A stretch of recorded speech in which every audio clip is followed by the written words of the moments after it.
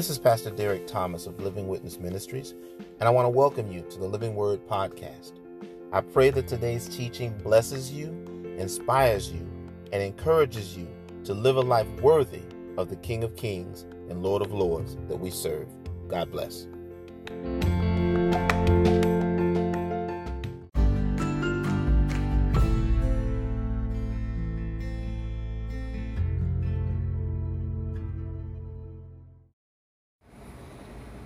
Our text for today is found in the 40th Psalm. We're going to look at the first 4 verses today, and I'll be reading the text from the New King James Version of God's Holy Word. We're going to be bouncing around a bunch of different places because the Lord kind of took me on a scriptural journey this week.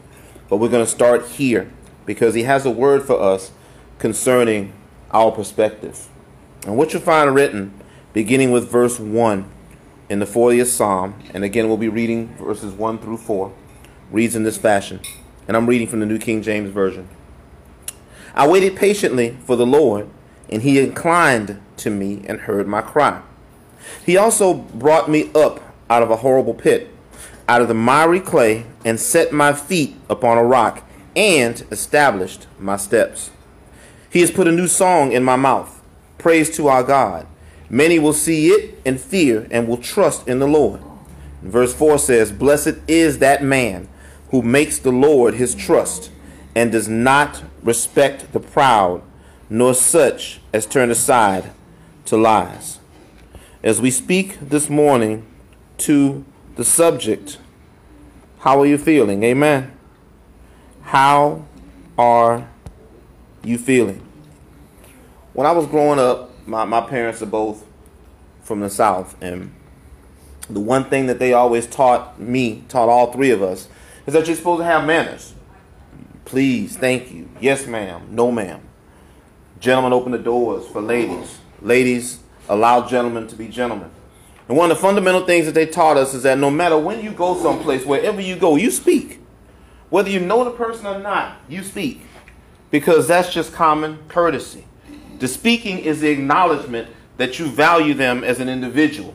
The speaking is the acknowledgement that you understand that, like you, they are an individual that has needs, that has wants, that has desires, that has gifts, that has talents, that has graces, just like you. But my parents took it a step further than that. Not only do you speak, they taught us, but you also inquire about their perspective. And we kind of looked at our parents kind of puzzled, like, what do you mean you inquire about their perspective? And our parents told us, not only do you say hello to someone, but you ask them how they're feeling. Ask them how they're doing. And they told us, you ask them this question because that gives you an insight as a child of God on what and how to pray for as it pertains to them. And as kids, we're like, wow, this is deep. We don't understand. But fast forward to now being an adult. Fast forward to now being an individual that understands and knows Christ, that has been given the charge to share His word.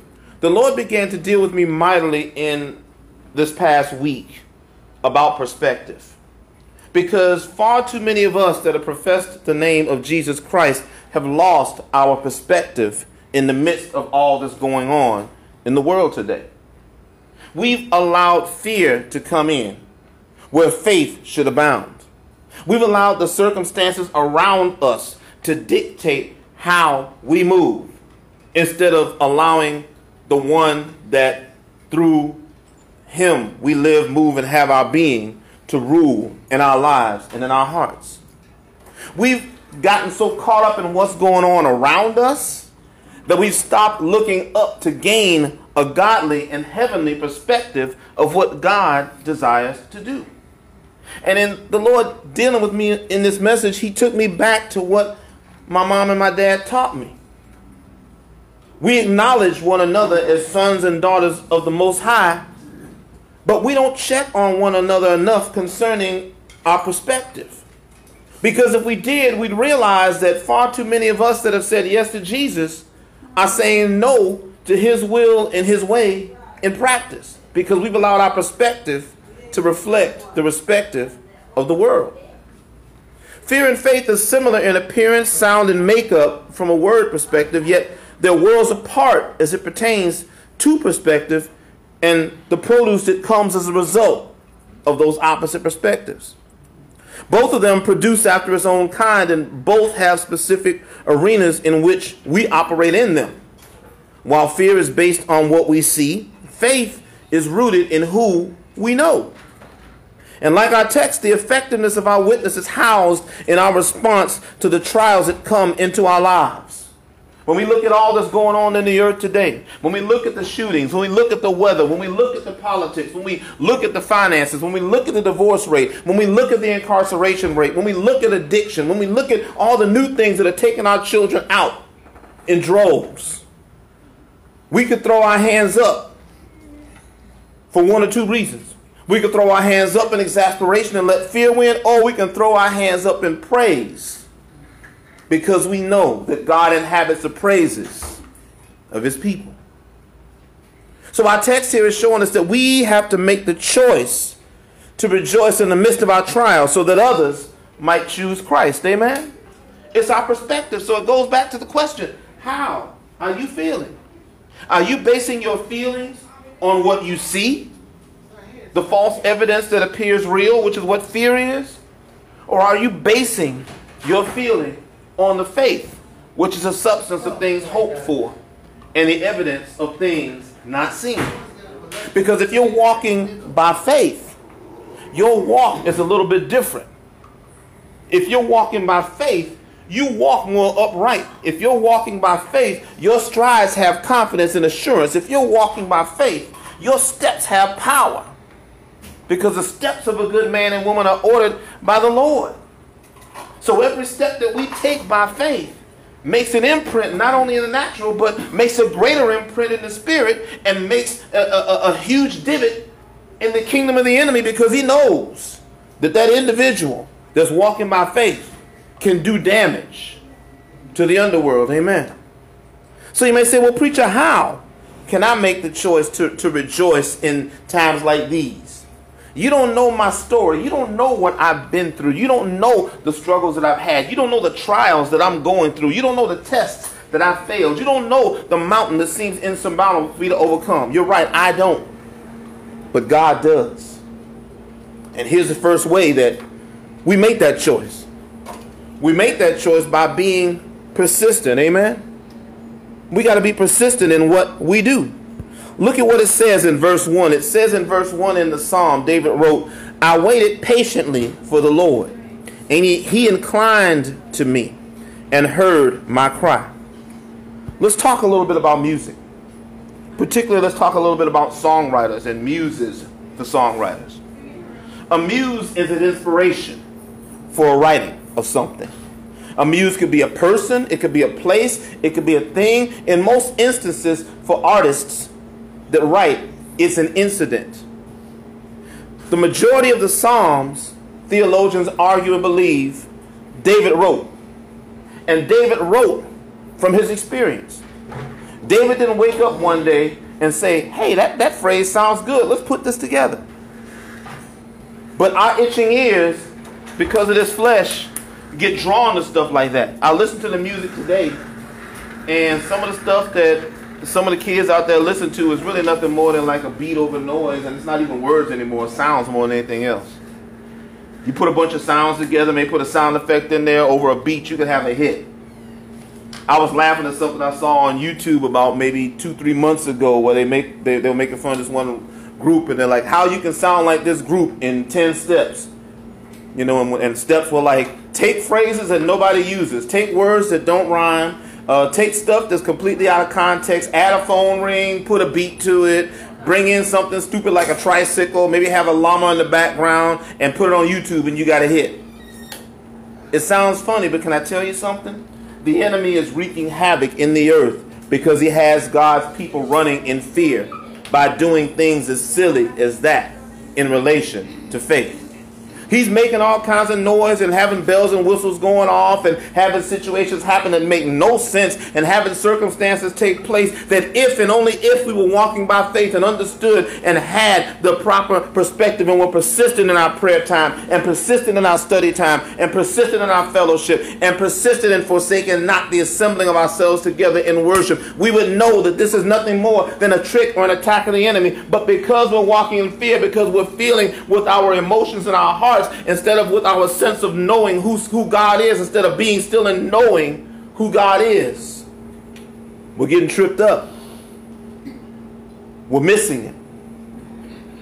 But David, in the midst of writing these Psalms, wrote from a position of experience. He wrote from a position of being beaten down and being put in situations. Some of the situations he put himself in with his decisions. But the one thing that David was, which is why in the Hall of Fame of Faith, he was recognized as a man after God's own heart. He was persistent in his pursuit of God, and he was persistent in keeping God first in his life.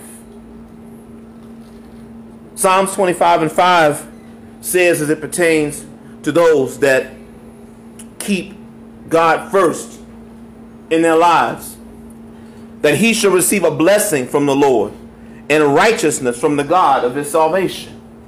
If we keep the proper perspective and walk in the faith in knowing that as long as I keep you first, God, I'm going to receive a blessing from you.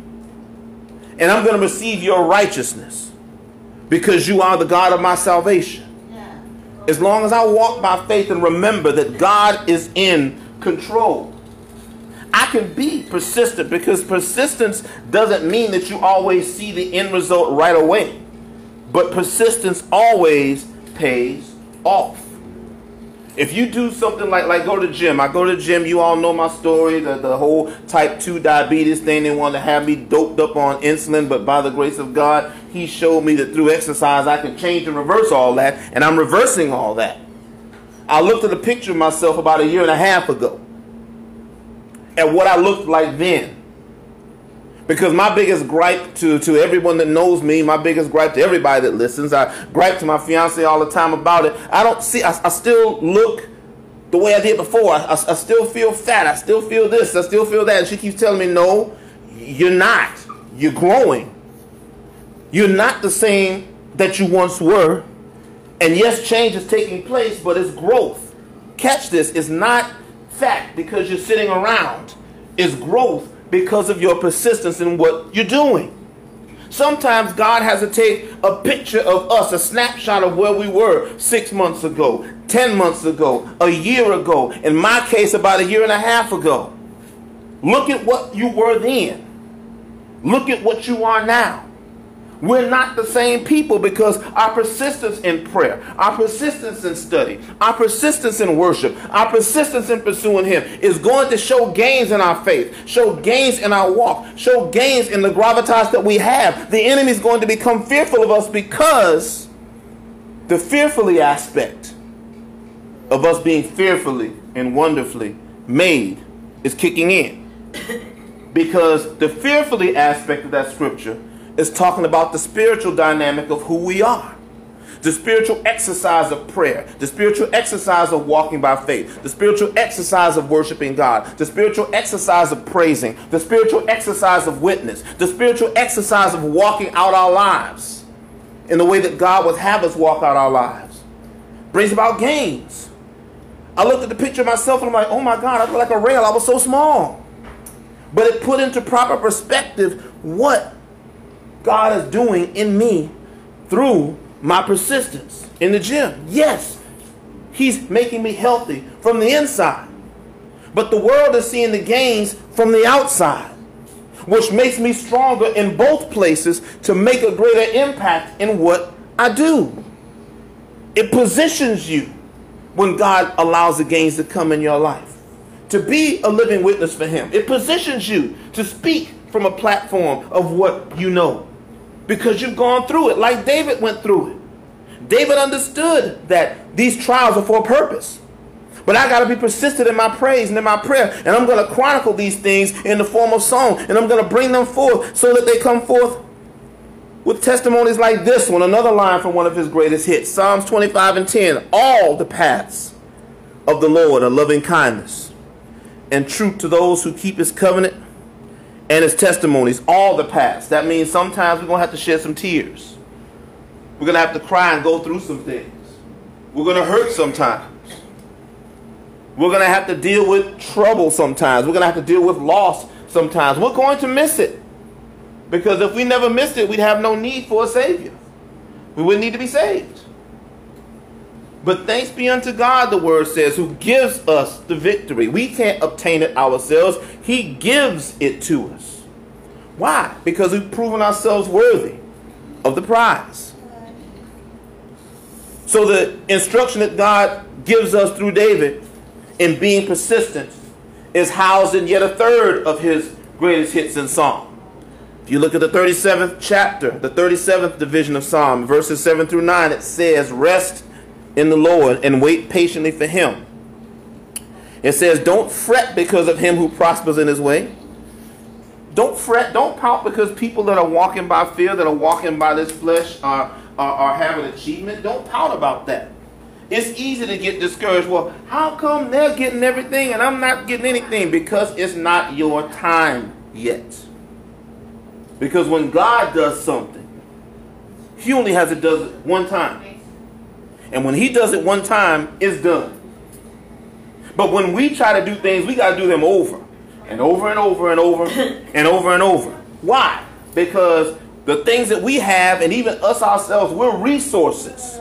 Meaning they can be replaced, which means they work and then empty out and then work again. But when you go to the source, which is God, you can rest in knowing that when God takes care of it, it's taken care of. There's a company, I think it's called ABC here in Illinois, and they do plumbing and stuff like that. And the whole premise of their commercial is that source mentality. People are saying, I got situations, I got my plumbing is leaking, I got this happening, I got that happening going on, and their friends are like, well, what'd you do? They're like, well, I called ABC. And they're like, oh, so it's done.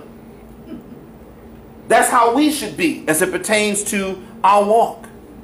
People come to us, you got this going on, you got that going on, I got this happening, I got that happening. Our walk should be so strong in God that we can say, I called on the Father. They should say to us, oh, well, it's done. Because the word tells us that we can rest in the Lord and wait patiently for him. We don't have to fret for those that prosper in their way because of the man who carries out wicked schemes. We can cease from being angry. We can forsake wrath. We don't have to fret because that's what leads to evil doing. Because when you fret and sit around and worry, you've taken your focus off of God. In my meditation time yesterday, I heard something that was so profound that it blew me away. I literally had to almost pull over to the side of the road concerning worry, because it was a message I was actually listening to concerning worry. And the person said that everything is cyclical. Everything is about turning, and it referenced the passage of scripture where Jesus was talking about the flowers and how they don't spin and toil. And worry is literally a loop that your mind is put in by fear, to keep looping over and over again how horrible something could be when 9 out of 10 times it hasn't even happened yet. And it's a speculation. What if? But if we allow those things to happen, and if we start fretting over the things that could be what ifs, it's going to lead ultimately to evil doing. And it says that evildoers will be cut off, but those who wait for the Lord, those who worship Abba in the midst of their transition, which is the acronym I have for wait. Those that are willing to worship the Father in the midst of their trials. Those that are willing to worship the Father in the midst of their tests. Those that are willing to worship the Father in the midst of their troubles. Those that are willing to worship the Father in the midst of time will inherit the land. Because it's who we know. So when someone asks you, how are you feeling? I'm persistent. I tell them, I'm well. I am well. I profess that I am well. That means everything around me is well. Everything around me is intact. Everything around me is in check. Everything around me is as it should be, as God would have it to be, because of who God is. Which leads us to our second point. Not only must we be persistent, but we've also got to be perseverant. And sometimes being perseverant is a challenge. But look at what it says in verse 2 of Psalm 40 as it pertains to that in relation to our walk. It says, he being God, also brought me up out of a horrible pit, out of the miry clay. Highlight that in your mind, that phrase. And set my feet upon a rock, and established my steps. So the songwriter went on to write here that not only did I wait patiently for the Lord, not only was I persistent in waiting, and because of my persistence, he inclined to me and heard my cry. In other words, he listened over, he bent over and heard me crying out. But he also brought me up out of a horrible pit. He brought me up out of something, which implies that the situation had broken down to the point that my posture had changed. When something breaks you down and your posture changes, in that instant, after that breakdown happens, you have a choice of doing one or two things. Because life in the spirit is like combat. It's like contact sports, like football. I was watching the Bears game, and even though they lost, I saw one play where the guy got hit in his midsection hard, and he got the wind knocked out of him.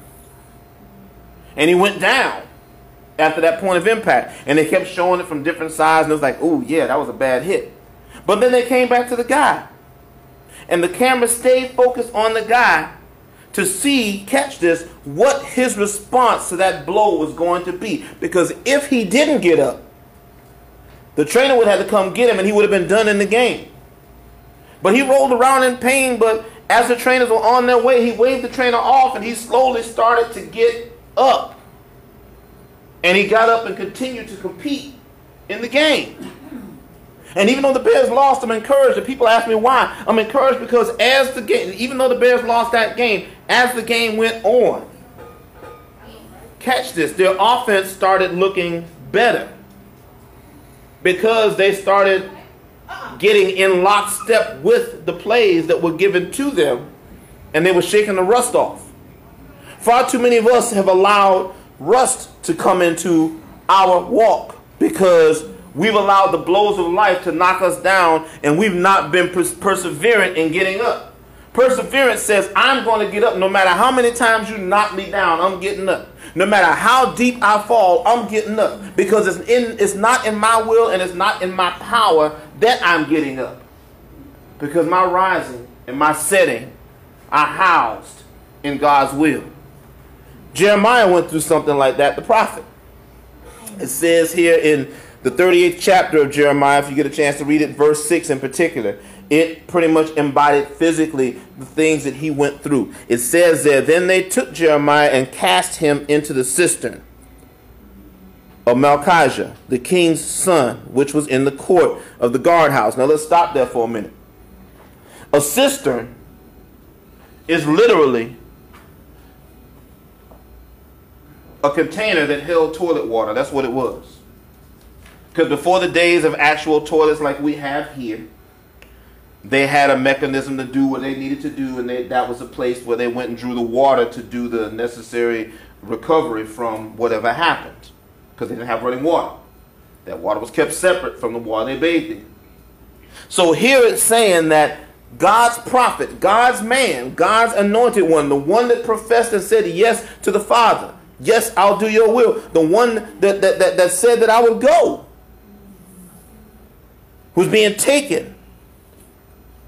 It dropped in the toilet water of the king's son, which was in the court of the guardhouse.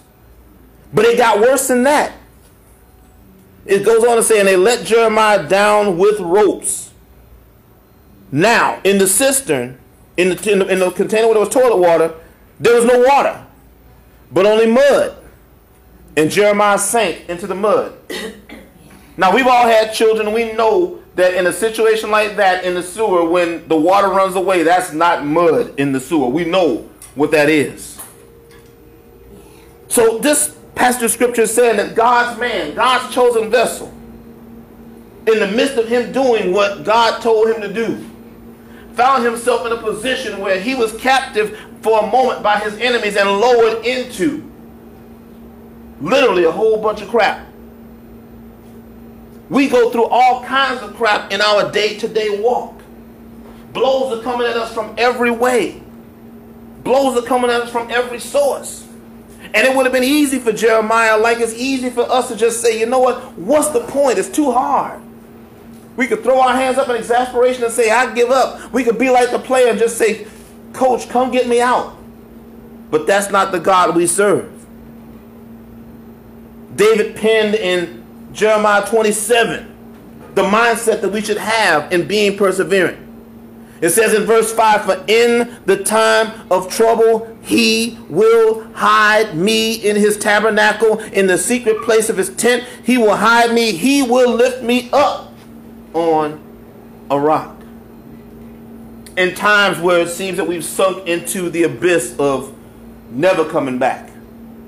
As long as we know who God is, as long as we know who we serve, even if it's with tears in our eyes from the pain, tears in our eyes from the stench of where we are, tears in our eyes from the frustration that we might feel, we continue to strive to rise. All God asks us to do is take a first step. If we're willing to take that first step, God will reach in and pick us up. He wants us to take that first step, because when we take that first step, we're in a position of tabernacle. Tabernacle is a place of fellowship and worship. David is saying here, in the time of trouble, he will hide me in his fellowship. He will hide me where he is. He wants me to come where he is, because that's where my shelter is. That's where my refueling is. I took off coming out here today. And when I jumped in the car, I realized I didn't have no gas. So that's part of the reason why I ran a little late. I'm sorry. And in driving out, as much as my intentions were to get here on time, I knew unless I made a stop and fellowship with that gas pump with my car, we were going to have a problem. Because no matter how determined I am to do something, when you run out of gas, you're helpless. You can't go anywhere. Far too many of us that have said yes to Christ have functioned in the mindset of fear. We're relying on this flesh to do what we need to do, and we've run out of spiritual gas. We've crashed. We've meant to do the right things, but we've crashed because we took God out of the equation. We've allowed our flesh to come in and rule. But we've got to understand and realize that unless and until we allow God to order our steps, we're just wasting time. My dad used to tell me all the time that one of the worst things that you could do is just get in your car and just rev your car while you're sitting still. Because not only are you wasting time, he tell me, but you're burning up gas. Because every time you give that car the impetus to rev, what do you think you're injecting into that car every time you step on the accelerator? I said, what, Daddy? You're injecting gas. So you're literally wasting gas by stepping on that accelerator and revving that engine and not going anywhere. And that's what many of us are doing when we're walking outside of God's will. We're revving gas and we're making noise and we're sounding good, but we're not doing anything. Then we'll get ready. Then we get ready to get into gear and move out on our own, thinking it's God, and it's not. We don't go anywhere because we're out of gas, because we've not made that stop like I had to make this morning at the gas station. And don't take much, but those refills make a world of difference, because the way that they're building cars now pales into comparison to the way God built us. They're building cars now, the hybrid cars, where you can get 50, 60, 70 miles to the gallon. But God has built us to literally travel around the earth to share the good news in the time that he's allocated to us. And if we have sense enough to feed our cars, why do we not have sense enough in some instances to feed our spirits? Look at what it says here. In Psalm 37:23, it lets us know that the steps of a good man or woman are ordered by the Lord, and he or she delights in his way. We take delight in the path that we travel, knowing that the path that we travel is not our path. It's the path that God is ordering our steps on. And my path might look different than your path, and your path might look different than his path, and his path might look different than her path, and all of our paths might take us through a whole bunch of crap. kind of like Jeremiah's path. But in the end, as long as we're persevering and continue to look up and continue to reach up, God will come along and grab us. As long as we stay in a position of worship, as long as we stay in a mindset of tabernacle, God will meet us in our secret place. He'll meet us where only me and him know where the location is, and he'll pick us up, and he'll pull us out, and he'll clean us off, and he'll wash us up, and he'll freshen us up, and he'll put us back on the path. And when we get back on the path, we'll be even better than we were before, and we'll have even more gravitas than we did before. Because when you go through something and come out of what you've gone through, you're stronger and better than you were than before you went through it. You might be tired in that moment, but the Bible tells us to weary not in well-doing, because in due season.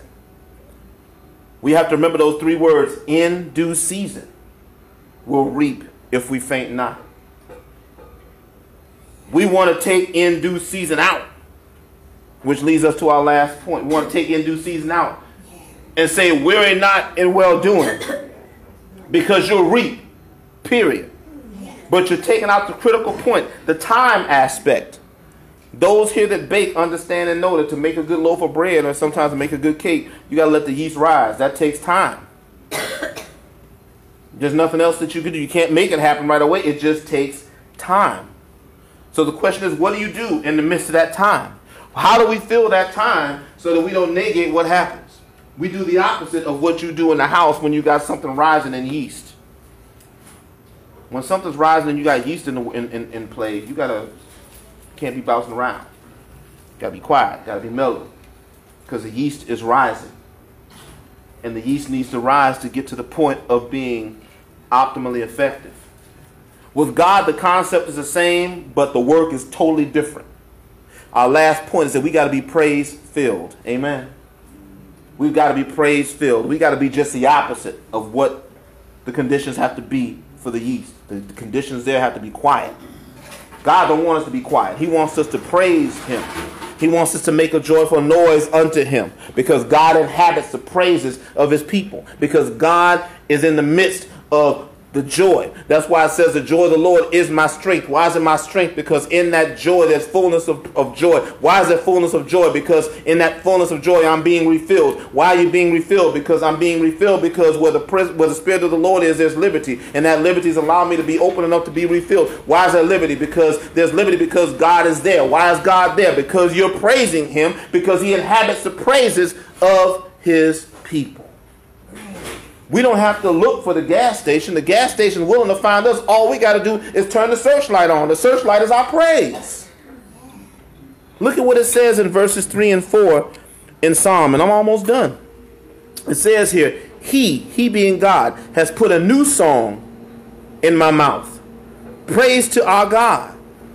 So here there is no hiding what's being said. Here the songwriter pens exactly what's going on. This is an experiential song. I'm telling you in song exactly what's happening. He's put a new song in my mouth. Praise to our God. Many will see it and fear and will trust in the Lord. Many will see it and show reverence to God and trust in him. Far too often we're showing reverence to other stuff in our fear. That's why our fear is ungodly.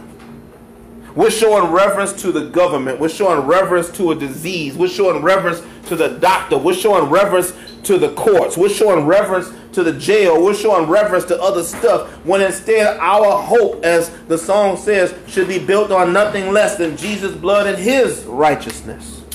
Because it's on Christ, the solid rock, that we stand. Everything else should sink. Blessed is that man, verse 4 says, who makes the Lord his trust and does not respect the proud, nor such as turn aside the lies. It lets us know in these two verses that we've got a reason, we've got a right, and we've got a responsibility to give God praise. We got a reason to give God praise because we already see and know where we're going to wind up. We've got a right to give God praise because God has let us know exactly who we are. We've got a responsibility to give God praise because that praise ushers in the opportunity for him to be on the scene. And the responsible thing to do when you see something going on is to do the right thing to make it right. There's a Smokey the Bear commercial I listen to on the radio. It makes me laugh every time, but there's a line that makes a lot of sense, and it's where we should be right now as it pertains to the climate of our world. It says that Smokey was telling us that because there was still some embers burning, we shouldn't leave. And the ranger says, yeah, that's right. Because Smokey's saying if it's too hot to touch, it's too hot to leave. We look at the plight of our world. It's too hot out there for us to even touch it. So if it's too hot for us to touch, it's too hot for us to take our spiritual hands off it. We can't leave it. We can't turn our back and pretend that these things are not happening. We have to be filled with praise. We have to be filled with prayer. We've got to understand and know that God wants us on the scene, because we're the ones that can usher in the difference.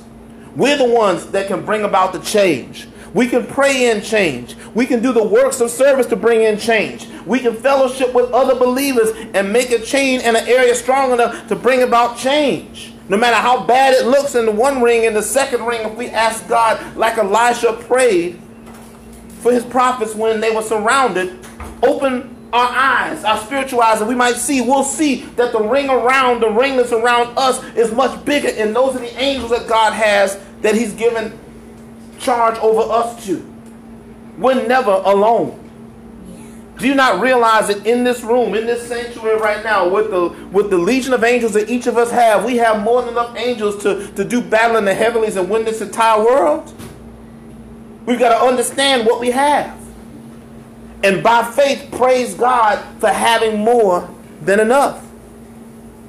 It says here in Psalm 32:7 that thou art my hiding place. God, you're my hiding place. You preserve me from trouble. You surround me with songs of deliverance. You surround me with those. You gave them to me. So why am I not using them? Because I'm allowing fear, the false evidence that appears real, to shut me up. But instead, I need to do what it says in this psalm. If you read this after what I just read, there's a word that says Selah. Yeah. And Selah means think about it. Yes. Think about this. God, you surrounded me with songs of deliverance, meaning you've given me songs to bring me through whatever situation I'm in. Think about it. The deliverance that I'm looking for is as near to me as my mouth and what I allow to come out of it.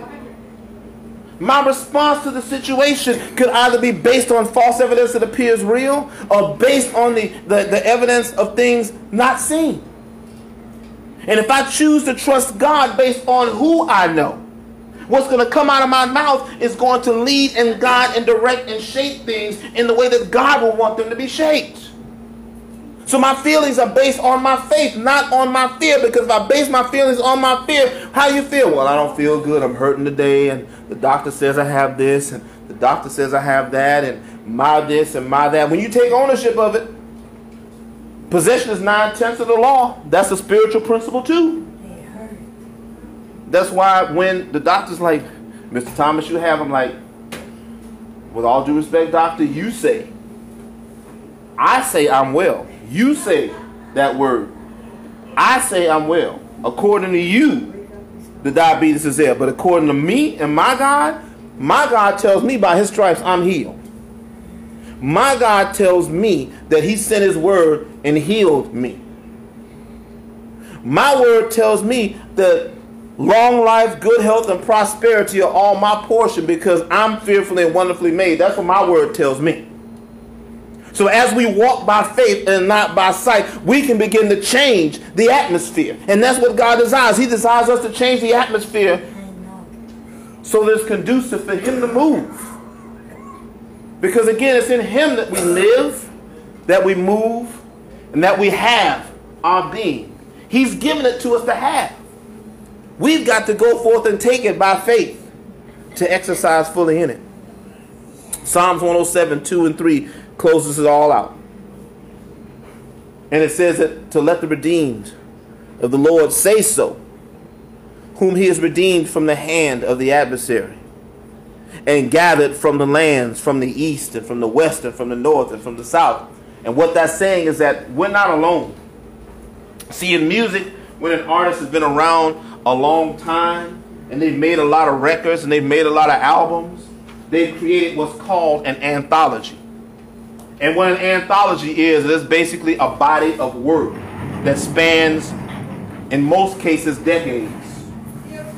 And as you listen to that anthology, what you'll find is if you read the lyrics of the songs that the writer wrote, or the group wrote, you'll begin to see that their music has a central theme. It has a central message. It has a central thought, because the music is telling, catch this, the music is telling through incidences that have been caught in song, witnesses and testimonies as have been caught in song, is telling a story. And individuals that follow that group because of the story that their music is telling. The psalm is helping us see, and David is helping us understand in the anthology that God wrote through David, that praise is the key to telling the greatest story ever told.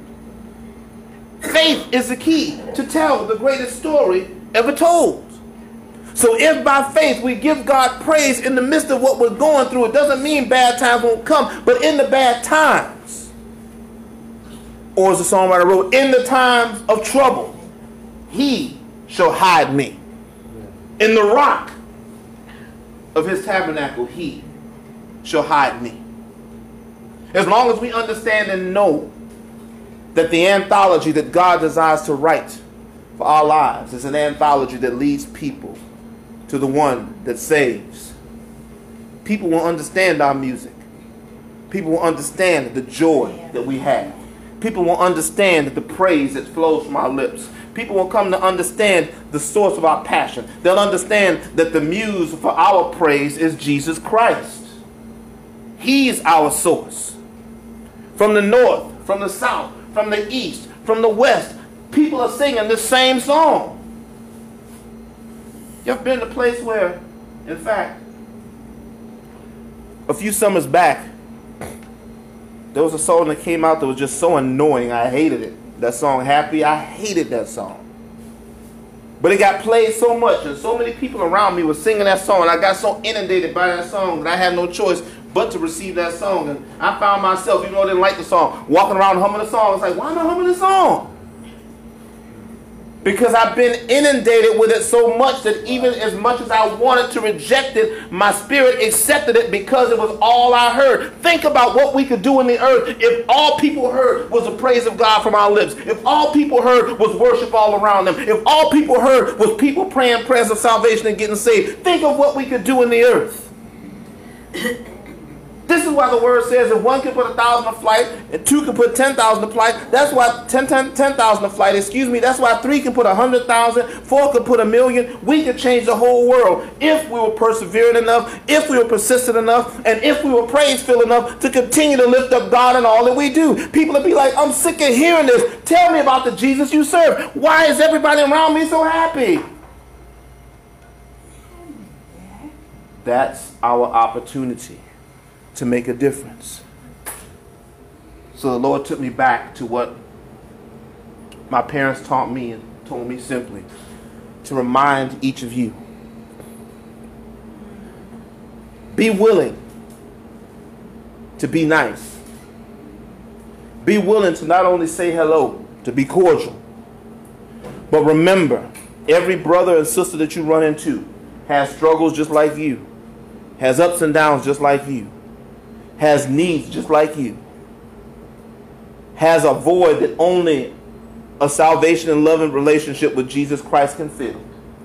And ask them, not only in the natural, but ask them in the spiritual, how are you feeling? How are you feeling? What's the driving force behind your feelings? Are you driven by faith? Are you driven by fear? Ask the Lord to show you as they tell you.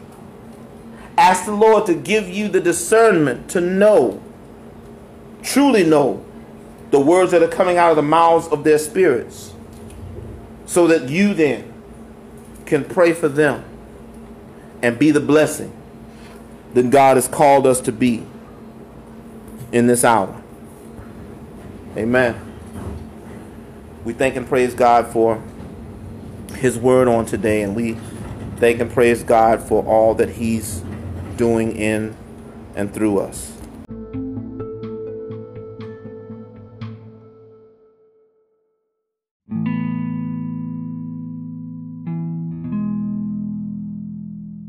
I pray that you were blessed by today's word. The Bible tells us that if we confess with our mouths that Jesus Christ is Lord and believe in our hearts that God raised him from the dead, that we will be saved. If by chance you've never taken the opportunity to do either one or both of those things, won't you take the opportunity now? Let's pray.